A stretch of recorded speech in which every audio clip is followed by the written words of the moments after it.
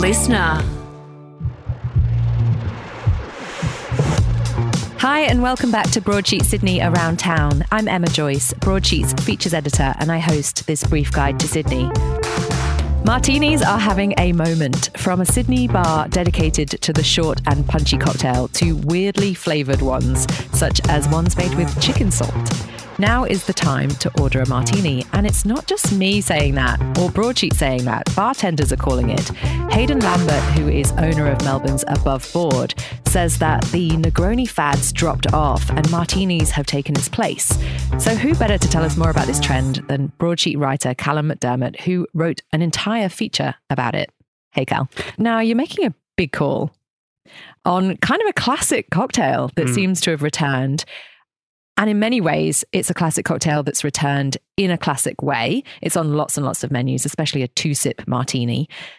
But there's also a bunch of places doing weird flavoured ones. So before we get into who's doing one where, who did you speak to for your story and what did they say about the trend? Yeah, so I spoke to Hayden, who, as you mentioned, is the owner and bartender of Above Board, which is sort of a secluded cocktail bar in Melbourne that's very well regarded. And I also spoke to Rocky Hare, who works for the Mucho Group, who are behind bars such as Cantina OK, the Mezcal Specialists, Tio's, who are all about margaritas, and most recently Bar Planet, who are all about martinis. Now, is it just a really good timing on their behalf that they opened a martini bar, or has this trend been bubbling elsewhere? Yeah, I've been thinking about it a lot, and I think you can't view drink trends in a vacuum. You can't, for instance, I don't think it's a coincidence that the entire Negroni wave that we've been seeing over the last few years coincided with everyone getting back into Italian restaurants. On the restaurant side of things at the moment, especially in Sydney and Melbourne, we're seeing a return to big, brassy steakhouses and French bistros, and it's no surprise to me that the cocktail that's perhaps best suited to that is a classic martini. That's a really good point. Do you drink martinis? Do you like a martini? Yeah, well, I think there's a bit of a learning curve to a martini. When I turned 18, my first ever legal drink, or first ever drink, I should say, was actually a martini. I went up to, it was just a random pub, and I went up to the bartender and asked for the James Bond shaken, not stirred martini because I thought it would sound cool. And he just kind of laughed and made it for me, and I tasted it, and it was just absolutely rancid, in my opinion, back then. But obviously over the years, as my drinking experience has gone up, I've changed my tack quite a bit, and now it's definitely probably the cocktail I reach for the most.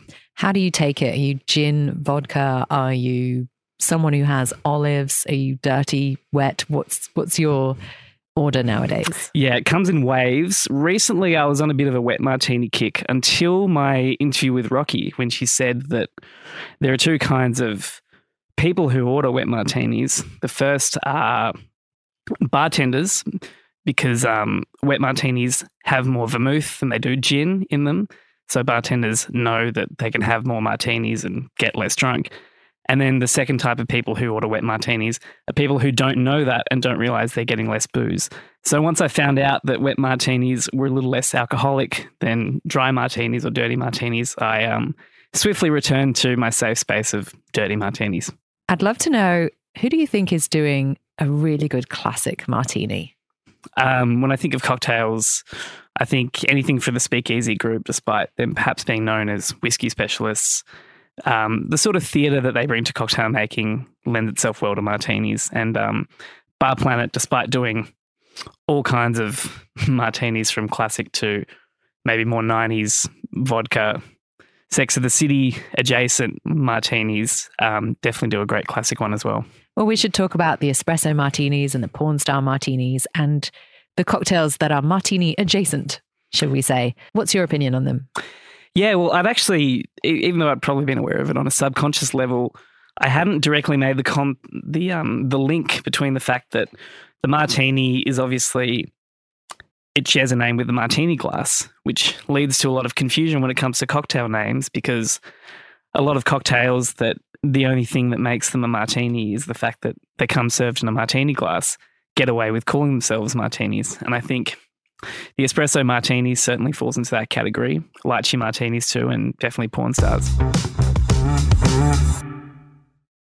Can we talk about the ones that are just a little bit wacky? Which bar is doing the chicken salt martini? That one is Smoke Bar in Barangaroo, which is Matt Moran's take on a cocktail bar.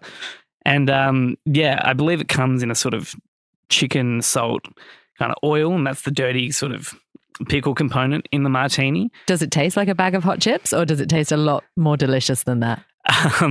It doesn't evoke a fish and chip shop, but it definitely brings a really much needed savoury element. And the fact that it comes with a deep fried potato twill definitely contributes to the overall vibe. So in your article, you've chosen kind of 22 places around the country that are serving excellent martinis.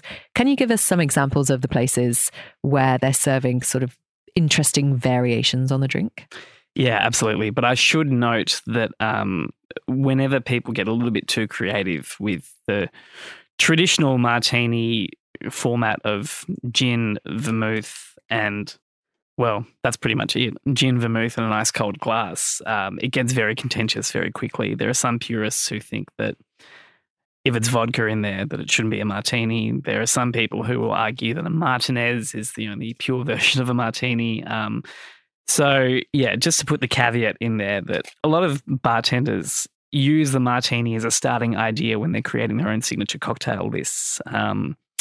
So within that list, there are lots of martini-derived drinks. If they're not specifically martinis, there's definitely that kind of influence in there. So some of them, the one I particularly liked in my research, which I haven't had the chance to try yet, but it sounds great, is at Funda, which is a new restaurant in Sydney, and it's a Korean diner. And the Korean influence there is that there's kombu-infused gin and a white miso Amontillado sherry. Sherry is often used to sort of substitute vermouth in a lot of martinis. And kimchi oil is there as the sort of as the garnish and the pickle component, which I find really, really interesting and compelling.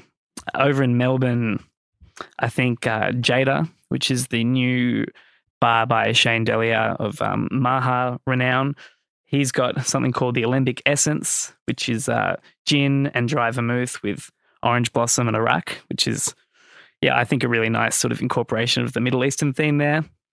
And lastly, I think that Vermuteria in King's Cross, which has over 5 different martinis on its list to try. Obviously, being a vermouth bar, they've got a few opinions on martinis. And the smoked martini is great. It's dry gin, Lafroig whiskey, dry vermouth, and smoked salmon roe. So as you can tell, people take the savoury component and really run wild with it a lot of the time with martinis, often to very good effect. If there's any way you should have a wet martini, it feels like Vermuteria would be the place, because if you're going to have more vermouth, you want it to be somewhere that has a really great range. Yeah, absolutely. And you also see a lot of chefs in, Australian restaurants experimenting with making their own vermouths. Dave Verhule over at Embla makes his own vermouth. So I wouldn't be surprised if they've all got their own kind of martini concoctions they've got going at their restaurants too. Are we doing anything wrong when we order a martini? Are we making any silly mistakes?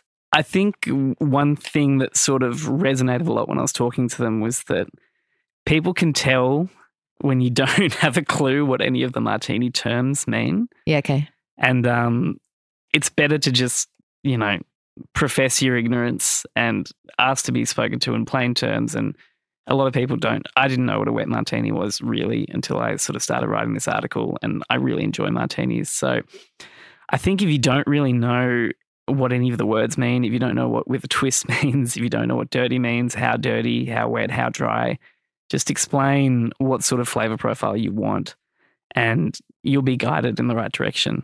If we were going to go for a martini right now, where would we go and what would we order? I think if you really want to have a serious martini, you should make your way over to maybe Sammy in the Rocks. From memory, there are mini martinis, there are classic martinis. There's a whole range of signatures on their new cocktail menu, which are clearly martini inspired.